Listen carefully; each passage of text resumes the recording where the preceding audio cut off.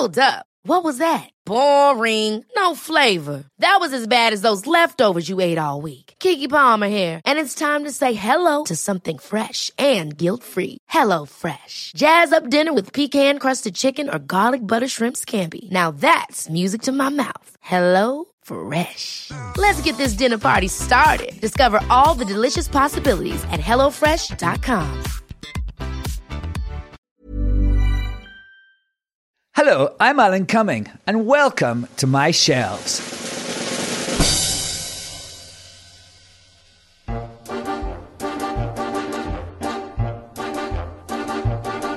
My shelves are sort of a museum of my life. I like to keep things from my travels that are, to me anyway, the very essence of the experiences I've had. Sort of portals, if you will, to a specific time and place. And the inspiration for stories and memories and musings. Here's my Joe 90 action figure. People think that I had that from my childhood, but I actually stole it from the set of The High Life, the sitcom that I wrote with my friend Forbes Masson, in which we featured Joe 90 quite heavily in one episode. Here's a random jar of WD-40. I have no idea what that's doing there. And today I'm talking to Rosario Dawson. Yo, Rosario, despite 23 years ago, today, the world got to meet the original Lala. Welcome, bienvenue, welcome. Rosario Dawson shot to fame in 1995 when she appeared in Larry Clark's film Kids, and since then she has been a powerhouse on screens big and small. She's known for Sin City, Rent, Jessica Jones, you name it, she's been in it. Really, her resume is absolutely incredible. But more importantly, I think, both to me and to her, is her activism. She has a huge involvement with the Lower East Side Girls Club in New York City, and also has worked with Global Cool, Voto Latino, PFLAG, Amnesty International. She is a kind and compassionate human being. I just love her.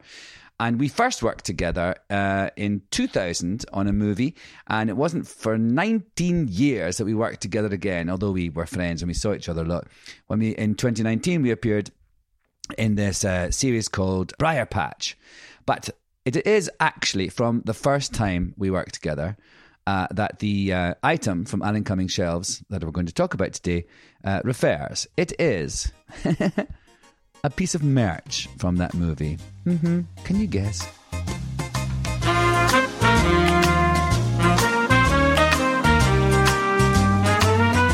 Rosario, the thing from Alan Cumming's shelves that I'm holding in my hand, in my sweaty hand, is a pair of ears of Josie, little leopard skin ears. You have them? Little cute little thing. I have a pair of the action. It's still got the little Josie label on the, it's still got the little bit of cardboard on it. So I've never used them. Can you imagine? Oh, that's so I think sweet. it must have been like, at the premiere or something, they gave us them.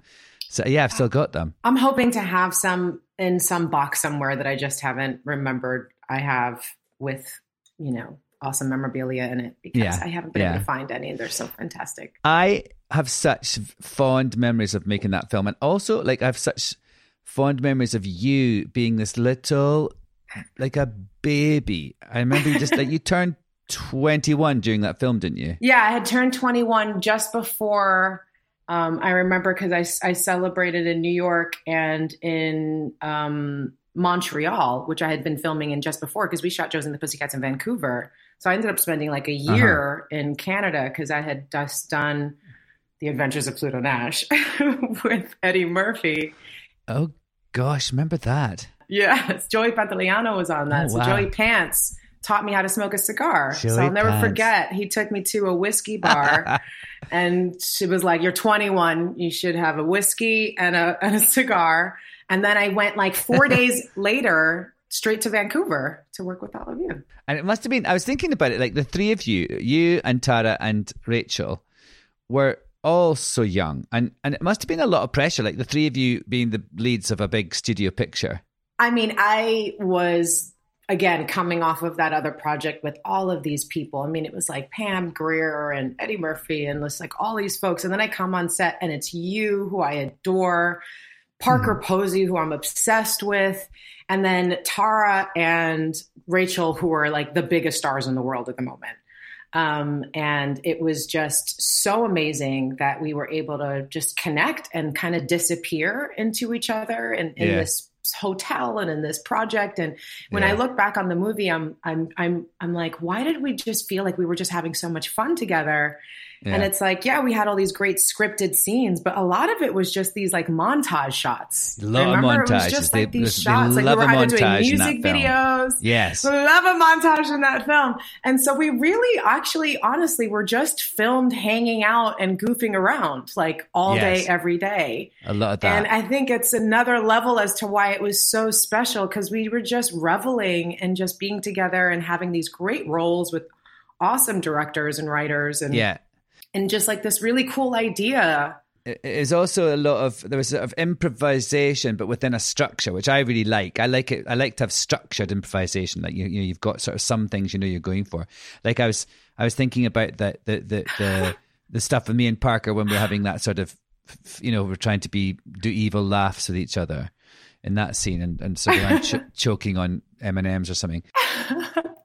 That was incredible. And I'm so with you on that, because we were able to do that and play like that on set, I think, because of our personalities being that kind of gregarious, demonstrative, and kind of stuff. But to also have that offset, like immediately you say that. And I just remember when we all were in Jeff Goldblum's room and doing that crazy improv with the knife in the middle of the table. Oh, what was that again? The knife. That's right. What was that? Do you remember? We were all like, let's all meet in Jeff's room. It was you, me, Parker, and Jeff. And I came downstairs. He was like playing piano by himself. Yes, he had a piano in his suite. That's right. He had a piano in his suite. It was amazing. And then you all came in and we played this improv where we had a knife that we put in the center of a round table, and someone had to catch each other's eye. And if you did, and you reached for the knife and you got it, that person who you caught eyes with had to stop you before you stabbed yourself. Oh my God. That when you before you stabbed yourself, if they stopped you, you'd go, why'd you stop me? And that was it. We just kept doing this like performance of why'd you stop me over and over again with this knife in the middle of this hotel. I just remember it was like one of the surrealist, most awesome. I love that you almost don't remember it when it was like a pivotal moment for me. It's so crazy. I can't believe I forgot it. And was this like a game that Jeff had made up? I think so. Like, I don't know. I remember the kind of origin came from, we were talking about like theater or just acting exercises. And this exercise was like, why'd you stop me? Like we did it in why'd you stop me? Like we did it in so many different ways of how you could say that one line of how tragic and hilarious and terrible. And that sounds just so monstrous. Like if you could see us doing that, I'd be like, what the fuck is going on? And I'm like 21, like this is the best night of my life. Oh, it's so great. Actors hang out and improvise with knives. I was like, I love this posse. But I remember being a bit sort of like protective of you. I thought, I don't want Jeff to get his paws onto Rosario, little Rosario. It's so funny because, my first film I did was this movie Kids. And, I'm so, I'm really sexually aggressive, I will say. Yes, and promiscuous as a young kid. And that's and how what old people were you remember in me that? from. But whenever I was 15 when I did that. But whenever people actually meet me, they're like, oh, you're adorable. Like we need to protect you. Like I grew up in New York, but I was like, and I was a latchkey kid, but I had to stay home. I wasn't just like roaming them streets. I had a whole lock and key on me because my mom was a, single. Well, she wasn't single, but she was a single mom for that first year before she married my dad, who raised me as his own. But, she was a teenage mom. So she was just always like lock and key, So I would revel in these experiences, especially when we would be on location. And so that experience, whenever I see you, I hear your voice. Whenever I see anything about Josie and the Pussycats, when we got to work together again on Briar Patch, Yes. And I got you on that green juice. Oh my God, I love that stuff. That was nuts. Chlorophyll water. That was so well because it was because we're in Albuquerque, and you had to do that sort of for the altitude, wasn't it? Yeah, it was so rough. That altitude would just give me a headache and just make me nauseous. It was all super day long. intense, but it made your poop crazy colors. Green. Yeah. Yes. Crazy and you green. made that video online that was like Boris Johnson PM or something like that. Not cool. Drinking chlorophyll water, it makes your poop green. Very cool. And just like whenever I see and I can make you laugh, and I have that, I've been a huge fan of yours for so long, and I've been in this industry. As long as I've been in this industry, it's like it still is this magical place that I would disappear to because I wasn't allowed to go out very much. So like disappearing into story was everything. And people who are great with story, people who can improv with story and play with story and just make it magical in front of you, and to have witnessed that as a fan of your work and then in person, it's always just the most delightful thing. And it just makes me so grateful. I'm drinking Scottish tea out of a cup that says blessed and grateful. Yes. And just Scottish feeling tea, that. that's I'm good. just feeling that very much now. It is. How do you like your tea? Because I know some people, especially in England, people are like, you have to put the milk in first. Oh, everyone's like, it was so funny. I was after. listening to some old tapes of some stuff I'd done centuries ago when it was like a show I did with a double act called Victor and Barry, and it was a thing called Scones and Tea with V&B. Me and my friend did this thing, and we would like go to people and have cups of tea, and it's so funny, the people who say, oh, put the milk in first, and they're really anal about the milk in first thing. And I just like my tea strong and black. That's how I like it. That's how I like it. That's how I roll. That's how you like it. I want to talk to you more about you're 15, and were you like sitting on your stoop or something, and Larry Clark saw you and said, come and be in this. Is that what happened? It's like a movie. Kind of. Yeah. I'll do the shorter kind of version of it. But my dad had told me to go downstairs and get discovered because they were literally filming a commercial on the block. Well, he actually said that. For Vibe magazine. Yeah. And they were shooting a commercial for Vibe magazine, and they needed dancers for it. And he would catch me, and my mom would catch me dancing around in the living room, vacuuming the same spot over and over again, blasting my music. And he just knew how much I loved to dance. So he was like, go downstairs, get discovered. And I went downstairs, and then they did actually ask me to be in the music video. I danced as like a silhouette in this commercial. But then I had seen this guy who was working as like a gaffer on the commercial, and I thought he was really cute. I was like 15. So I just hung out the whole weekend, kind of just like staring at him and kind of like just being nosy about the whole process because they blocked off the street. And this is in the East Village. I was talking to this guy. This is the East Village, and this guy was asking for if there was any housing in our building because it's a squad, and it was a notorious squad. I grew up in an abandoned building. And he was asking if there were any available spaces, and there weren't any. And he kind of, he had that like long hair and robes and blue eyes and just like the stereotypical depiction of Jesus. That's probably not really true. And I just thought it was funny that Jesus was asking me for a place and I didn't have any room. Like, and I was like, and I was like, I'm so sorry. And like, he'd start laughing, and I couldn't hear him, and I'd start laughing. And then I was like, I'm humoring Jesus. This is hilarious. And I guffawed. And this whole group of people turned and looked at me. And I thought I was in trouble because I was making too much noise for this commercial. But it was actually Harmony Korine who wrote Kids, and Larry Clark and our DP and a bunch of their crew who were scouting locations for Kids. Oh. And they came running up to me going, oh my God, you're the girl I wrote for our film. You have to come in for our film for Ruby. And so they gave me their information so I could audition. I called my dad, and my dad brought me in, and they had a real production office and everything. Because of course it was like kind of skeevy. These guys are like, hey, you want to be in this movie? Yeah. I'm like, Dad. But I go to this audition. Larry thinks my dad is my boyfriend. Oh my God. So weird. There was a lot of very weird energies at times. So that was a crazy weekend, and all of a sudden you're in a commercial and you get an audition for a big movie in one weekend, and you meet Jesus. start a career, like, and that's why it was weird, because it was like, I suddenly was being treated as this adult, to a degree. And my parents were like, go ahead to the, all the rehearsals by yourself. I got my bike stolen. It was a really intense experience. And then the money that we got from it was like $1,000 I got paid for working like 4 days. We ended up going on vacation to Texas, where my dad was raised, and he was raised in Lubbock, Texas. And then my mom decided that she wanted to live there. So my grandmother, retiring just at that moment from the World Trade Center, gave her a little bit of money. We put a money down on a house, and I moved to Texas that same summer. I did a movie and then I moved to Texas. It was like my head was spinning.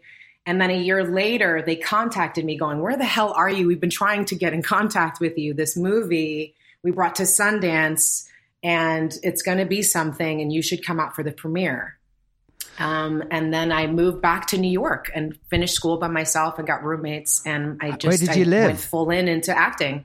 I went back to the same building. We had our apartment still. Is that one on the corner of Avenue B and 13th? 13th. It's in the Lower East Side. Yeah. Alphabet City, yo, baby. Right next to campus. It's changed so much. And the building now is, the UHAB came in and legal, and the people own their apartments. And it's been this whole thing. I was able to get everybody a lawyer, and now they own their apartments after 20 some odd years. They have housing security. That's great. It's a tremendous story. And all because I got discovered on that stoop that my parents and like people in that building made for me. Because when I was coming home from school, it felt really dangerous, and I needed to be on a platform to come upstairs. Isn't that amazing? What, they made you a stoop? Because I remembered we had to go into the basement. Like, the building had been abandoned for years, and a few folks had broke into it from going, and we used to have to enter through the basement. And it was just dangerous. I would get accosted on the way in sometimes, being a latchkey kid by myself, and it was scary. And so they built this stoop so that it could be open, and it had a gate, so it could be safe to go upstairs, and there was a bench there and people could hang out. And it was specifically because I got accosted that they built this fence that I literally was the platform I was spotted on and discovered on. Wow. I just think about all the people who were like, all the little decisions and all the little things that had to be, all the chances that made it possible. Yeah.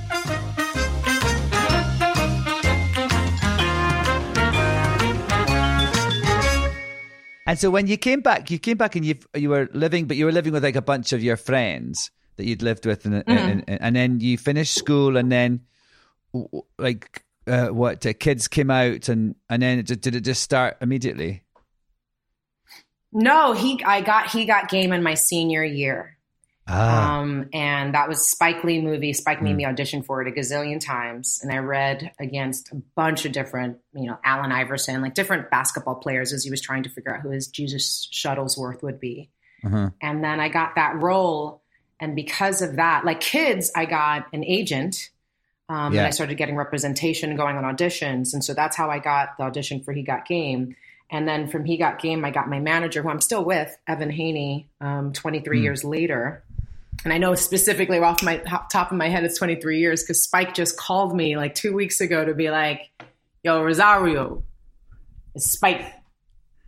23 years ago today, the world got to meet the original Lala. And I got to play one of the most amazing characters, Lala Bonilla, in that movie. And it set me off, because people thought I was that street kid in Kids, even though I very much wasn't. It was like a pre-calculus calculus tutor. I didn't lose my virginity till I was 20. I was a total nerd. And but they thought I was this character, and because all of us had been non-actors in Kids. Like the whole, like Harmony was 19 when he wrote it. Oh my God. Larry was a photographer, and it was his first time directing. Every actor in it were actual skateboarders and neighborhood kids and people who just like they knew, and friends. So, they were picking people off the street. This was never supposed to go anywhere, And then when He Got Game, it opened up so many more doors for me to people recognize that I was taking this path seriously, and that I had some talent in this space. It was incredible. I was reading this afternoon in my extensive research for this interview, Rosario, that about something that I didn't know about you, but you did a song with Prince. Yeah. You did that before Josie and the Pussycats. Yeah. That was because of He Got Game. He Got Game came out, and it's a Denzel Washington movie, and Spike Lee. And so it got, put me in a different kind of space. And so my story got out more. And so Prince heard about it, and he was doing his 1999 remix album. And he had this poem that he had written, but he didn't feel like he should be the voice to say it. So he called me out of the blue when I was 19 to tell me he thought I was a voice of a generation. Like the phone rings and it's Prince. And did he say, hello, it's Prince? I totally freaked out. I remember calling Amir Questlove afterwards to just freak out because I knew they were friends and that he thought it was cool. But we still were like, oh my God, it's just holy tish, it's... Did he say, hello, it's Prince? Yeah. Yes. Well, I can't remember if I'd had some kind of pre-call or something in the expectation. But yeah, he called me, and his amazingly gentle and present, resonant. His voice is so rich, it encompasses so much energy. He puts so much energy into what he loves and his passion and discovery and learning and growing. And you just felt it. There's only like a few people who I've spoken to who resonate in that way, just speaking to them. He's one of them. And you could just hear it, like just this richness over the phone, and just talking about this project he was so passionate about and this poem he'd written. And he felt like it was very specific and needed to be spoken by someone he felt could speak to the generation. And so he said he thought I was a voice of a generation, voice of the generation, and that I needed to read this. And so he invited me to Paisley Park to record it. How exciting. What was that like? So, of course, I signed an NDA, which I never respected whatsoever because I was like, I'm telling everybody this experience. But, I remember one of the things I'll never forget was getting picked up by this limo at the airport. And it had like white shag carpeting. And of course I'd worn like all black to try to be cool. And by the time I got out of that limo to say hi to him, I was covered in shag carpeting. Because of course I was like nosily looking into every crevice of this thing. It was so obvious. He comes in, he's just like standing there, and he just kind of like looked me over and was like, let's get inside. You're covered in white fluff. So not conspicuous at all.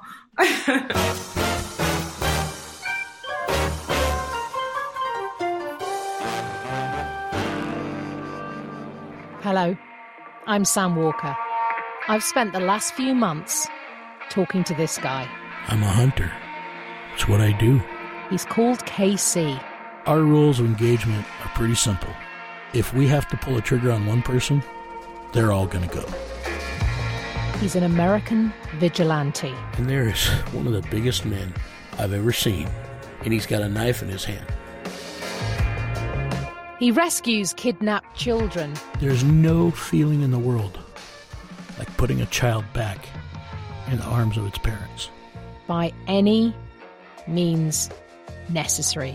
Well, it's ugly. You want me to make sure I don't hurt anybody? He scares me. And he kind of looked at me, and I said, I swear to God, I said, if you do anything other than what I told you to do, I said, I'm going to kill you right here. And he might scare you. About got tears in your eyes right now just thinking about that, don't you? Download the podcast, American Vigilante. Download American Vigilante. Out now. Now.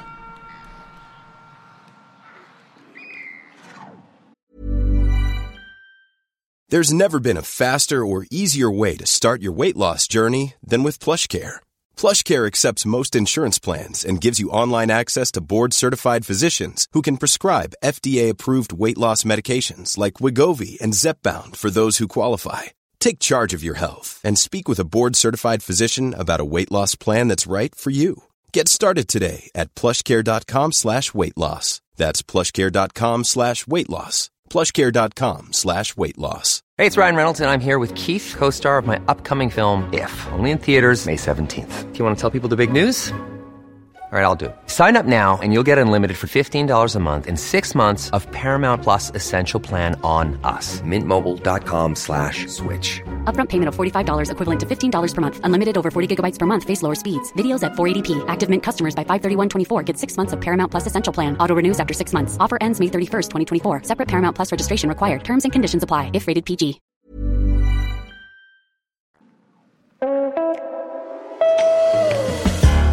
And what was it like? The pastry part? Was it like this?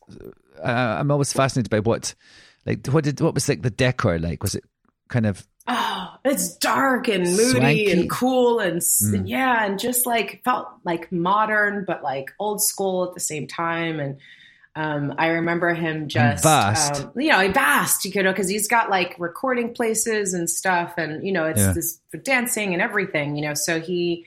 I remember we went to go to this area where he had his recording booth, and he was first asked if I could play any instruments. And sadly, this was before Josie and the Pussycats, because I could have been able to pick up a bass then, since I practiced quite a lot and got that bass down. But when I went in there, I was totally a novice. And I remember I was like, I can't play anything. He goes, come on, everybody can play at least one instrument. I'm like, actually, no, Prince, that's not true. And just because you can play like 13 fluently doesn't mean everybody can play at least one. So no, I can't. He goes, everyone can at least play the drums. And he like got me to at least try on the drums. And I was so bad. He was like, yeah, you really can't play. So let's just go to the recording booth. And I was definitely one of the most embarrassing moments of my life, was disappointing Prince with he's got Sheila E. I was like, I couldn't channel my inner Sheila E. I think that was his way of trying to break the ice, And since then, I've gone to so many fun, things with different musicians, and that's just really what they do. Like, let's just jam. It's kind of how they communicate. It's like a different language, And he was trying to see if we could speak that language, and it was just not happening. So we ended up doing the recording and then watching the Cosby Show, which was so interesting, because I'm trying to remember who it was on the Cosby Show. Someone had sent him a jacket, or he had sent them a jacket or something. And so they had done this episode where at the end on the credits was a specific thing, like talking to camera, which you didn't see very often then, like not that we have FaceTime now, but like suddenly just like breaking the fourth wall and going, Prince, thank you so much for this jacket. And I'm sitting next to him in his like private theater space with it. I mean, it was everything about this one kind of half day or day that I spent with him was just surreal and unusual and amazing. He's so healthy, he, all vegan, healthy foods, and, just like this amazing world. He really had a royal kind of presence about him and energy. And it was the first time really kind of looking at someone who's built a successful life around them, and then the kind of way that the environment that they create for themselves. Right. And that looks like to really just start to take up space, and it was just powerful. to choose to do it away from the normal sort of LA or New York sort of environments, and just to have your own. I love that about him. So I love that. Focus. Really. And just have his own sort of fiefdom, as it were. You did that really well during quarantine, I think. Like I noticed that, you really took care of yourself and kind of went to places to nurture, and like went away from the obvious spaces really early on, when people started thinking about that later, like, oh, if I was going to have to be quarantined, I might as well have done this. But you got right into that space and right into nature, which I really did loved. Actually. I came straight back from London, and I didn't even spend a night in New York. I went straight to the Catskills. And it was actually, I mean, I've really learned big lessons from the pandemic, in terms of what I feel I was missing in my life before, and what I got from this past year, and what I want to hopefully try and take on into the next phase of whatever happens after that. But it was really, where were you? You were working an awful lot, weren't you? I was. I spent the beginning of quarantine with my divorced parents, which was as intense as that sounds. Oh, God. And I was just like really nervous too, because I had just come from a project where several people I knew had it, and I wasn't sure if I was one of those people who maybe had it but was asymptomatic. Having been just working, actually the project I'm going back to, DMZ, I had been filming, and we were like 900 extras a day, and It was really intense. So it was like, more than likely I have this. So I quarantined myself in my house for a month away from my parents for, to just be careful that first month. And then after that, we were really on lockdown, and then made the decision to move back to New York and to the East Coast, because it was just like, who knows when. So I wish we had done same instinct as you and just said, you know what, immediately, let's just bounce. Let's just get out of here. I had already bought property upstate. We were already talking about moving. It's just that my dad had just had his surgery for his was he? Yeah, he had pancreatic cancer. So we were just waiting for him to recuperate. He was just starting to get better when we had to quarantine. So it really stopped him from being physical and going outside. And he was really nervous. So I ended up driving him cross country because he didn't want to fly. I saw that on your Instagram. Oh, I'm so jealous of that. You had a great RV, didn't you? Yeah, I love a cross country trip. We just 29 foot long bus, 13 foot tall. Like, it was insane driving this monster cross country. But it was the only thing we could get. And I remember my dad being, it was such a great experience together, and him saying like, I could get my my pilot's license after this because of driving this boat cross country and getting us there safely. It's not that much safer to drive 3,000 miles than to fly in a pandemic, so it was a bit risky. Yes.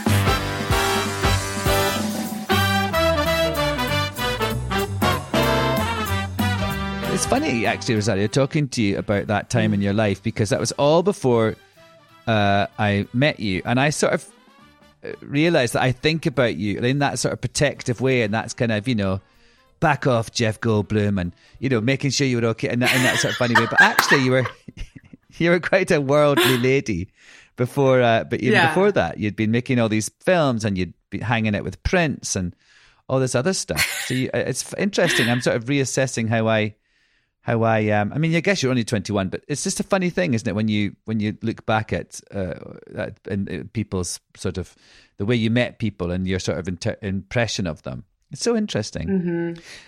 I don't think that that's incorrect, though. Like, I'm even noticing that for myself now, especially as I'm doing more work looking into like attachment theory and, everything from nonviolent communication to, emotional intelligence. Like, I remember actually buying a book on emotional intelligence when I was filming in Vancouver with you all.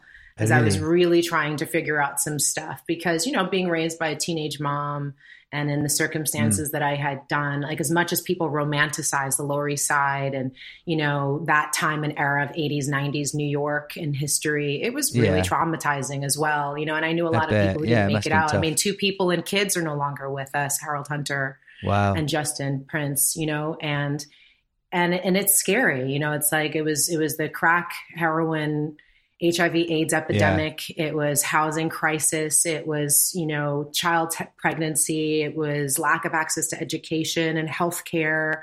It was police riots clearing out Tompkins Square Park and the homeless. I mean, it was a lot of stuff. It was constant threat of eviction living in this squat. Like, I remember a tank coming down 13th Street and clearing out the squats across the street. So it was like it was like in helicopters. I mean, it was feeling like you were in a war zone, and looking at the post-traumatic stress disorder that comes from that. Of course, that must be huge, yeah.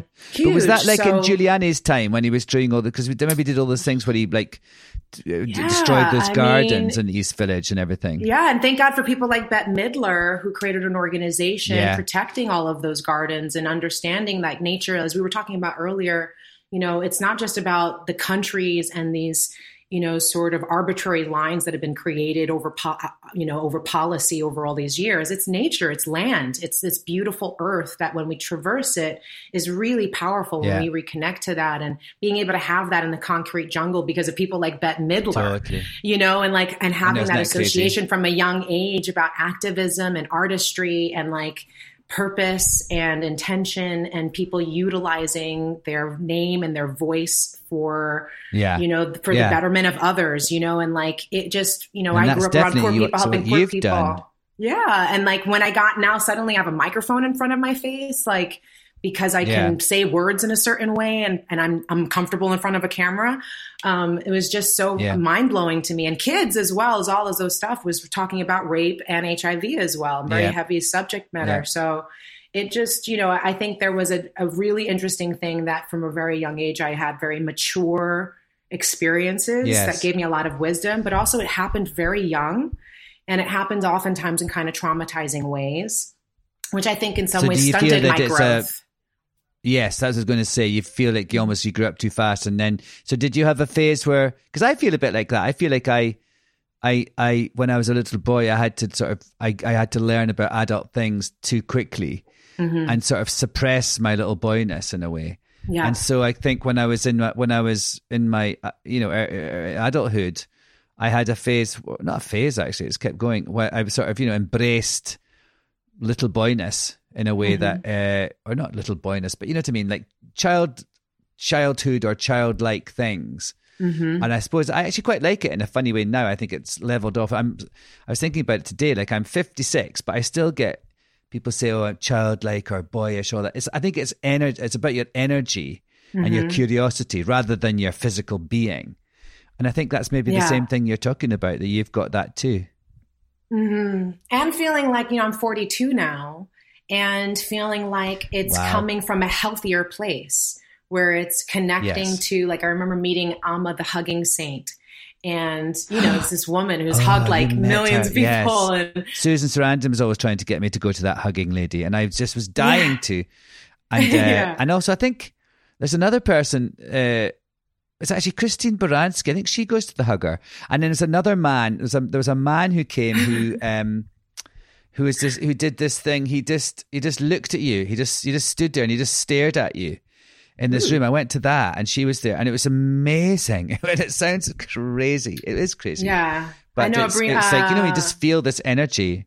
Yeah. This person you think about, I've thought about her a lot actually during this whole quarantine and how people are not touching each other and how important touch is. And just like these people lining up to hug this woman. And it really is this embrace that just feels like so nurturing. And I remember she allowed me to sit next to her for a little while, and she was just kept this line of people hugging her and all the gifts that she's given, then she like blesses, and then they sell them and they do all these great projects for other people and run education and health and stuff. And it's just this amazing just cycle that is being created just from positivity. From a simple act of compassion.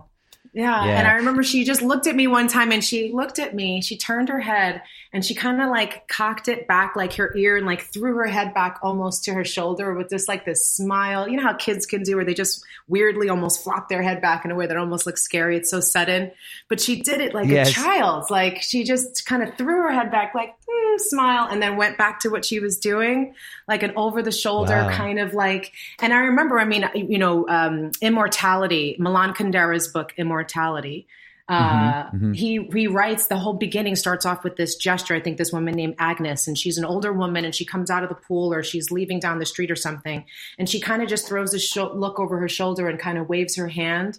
And the whole like diatribe comes out of this, just essay about this youthful expression in the body of a woman that you wouldn't expect it from because she's older now. And we rob people of that childhood when they get older, but it's still in there. Totally. And to have it come from a real place where you're not traumatized and you're clinging to your youth because you were robbed of it, but that you actually get back in touch with that energy, that awe, that gratefulness, and I do think presence. It's also gratefulness and also curiosity about an openness to the world as well, and sense of adventure and imagination, creativity, and mischief.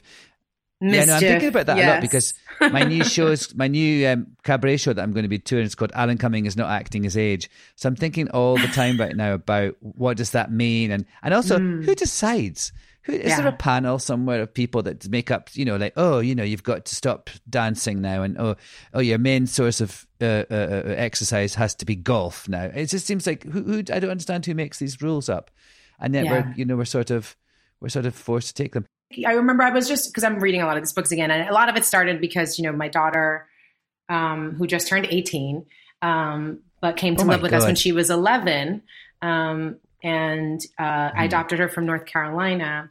And so we've done a lot of therapy together. And, I get these like books of homework books around, relationship and communication and all this kind of stuff. So Brene Brown talking around like shame and vulnerability and where that first starts, like, because you were saying, how does that happen? Right. And she was saying in society, it's like, there's a certain point where like art and expression of art in school, like preschool and all of that kind of stuff is totally okay. And it's like, draw a horse. And if you draw it like looking all crazy looking and it doesn't look anything like a horse, it's applauded and it's cheered on because you're making the effort. And, you know, we're trying to push you in that space. But then you start getting graded on it.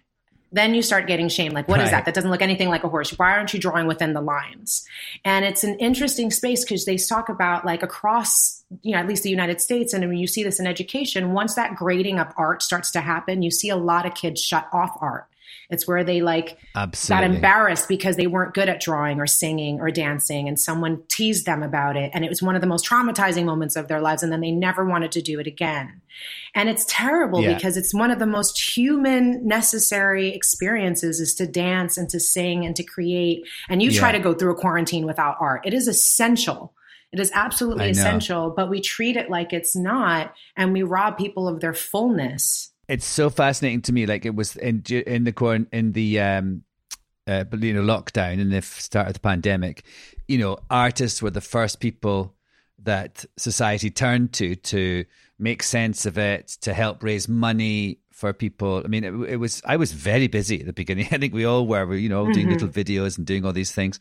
So I thought that was really fascinating that people turned to artists. But of course, the arts in general is the first thing to be cut, have its funding cut to pay for all the other stuff that's going on. I think it's just, it was really stark for me, that kind of sort of dichotomy of how people think about it. It's so useful and we love it and it's so important, but actually it doesn't have, we don't have to pay for it. It doesn't have value in that way. It's really interesting. And we don't take care of our artists and we don't take care, like, you know, that moment where you got recognized and got taken care of because your art is essential, you know, it's remarkable and it's appreciated and, you know, it's respected and given dignity and recognized and appreciated. And we don't do that enough for everybody. And I hope that's something that comes from this moment is more appreciation.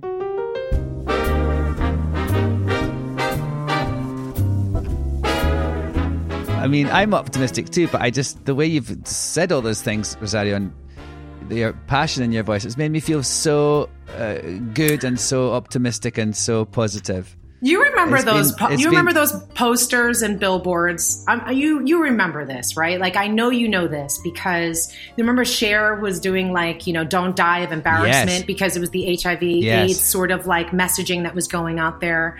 And it was all about tolerance. Everywhere that I looked, the organization's like best thing that they could try to push was this idea of tolerating each other. This generation is accepting.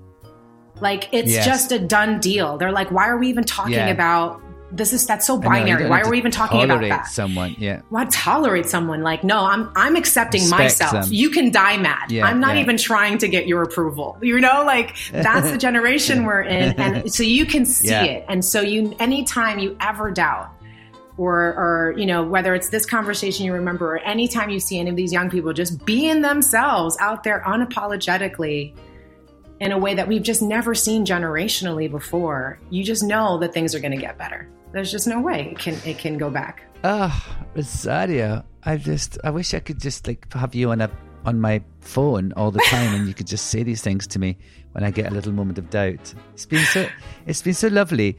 I have to finish now, but I just think I sort of started thinking I was going to talk about, you know, Pussycat Ears, and now we've got really deep and lovely, and I really genuinely feel great, and I love always talking to you. But this has been, I guess it's been a long time since we've actually sat down together and had a proper chinwag and really had a deep dive. So thank you so much.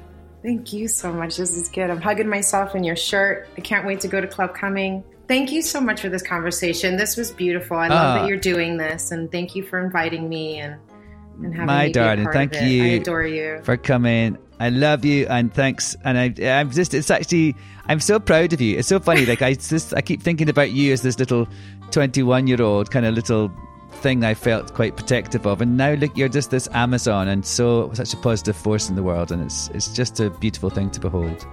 Right so you take care. Well, 21 years later, that's all it took. I know, baby. All right, darling. Thank you so much. I love you. Bye. Love you. Bye. Well, I hope you've enjoyed this lovely meander down memory lane with myself and Rosario. I'm going to put my pussycat ears back on the shelf, and I hope you'll join me next time for another adventure on Alan Cumming Shelves. Alan Cumming Shelves is hosted by me, Alan Cumming, and produced by the lovely Jack Claremont. We are part of the Acast Creator Network and the Crowd Network too. We just love networks. Another Crowd Network podcast to check out is Unaccountable. It's a podcast fighting for police accountability in the United States. It's a podcast that tells the stories of innocent people who've been killed by the police, just like George Floyd, but also people like Mohammed Muhaimin, Shacey House, and Carrie Illich. And so many more you haven't heard about, but you really should have. The stories can be difficult to listen to, but this could be the most important podcast you'll ever hear. It's a podcast fighting for change, and we need to join that fight. Just search for Unaccountable in your podcast app now.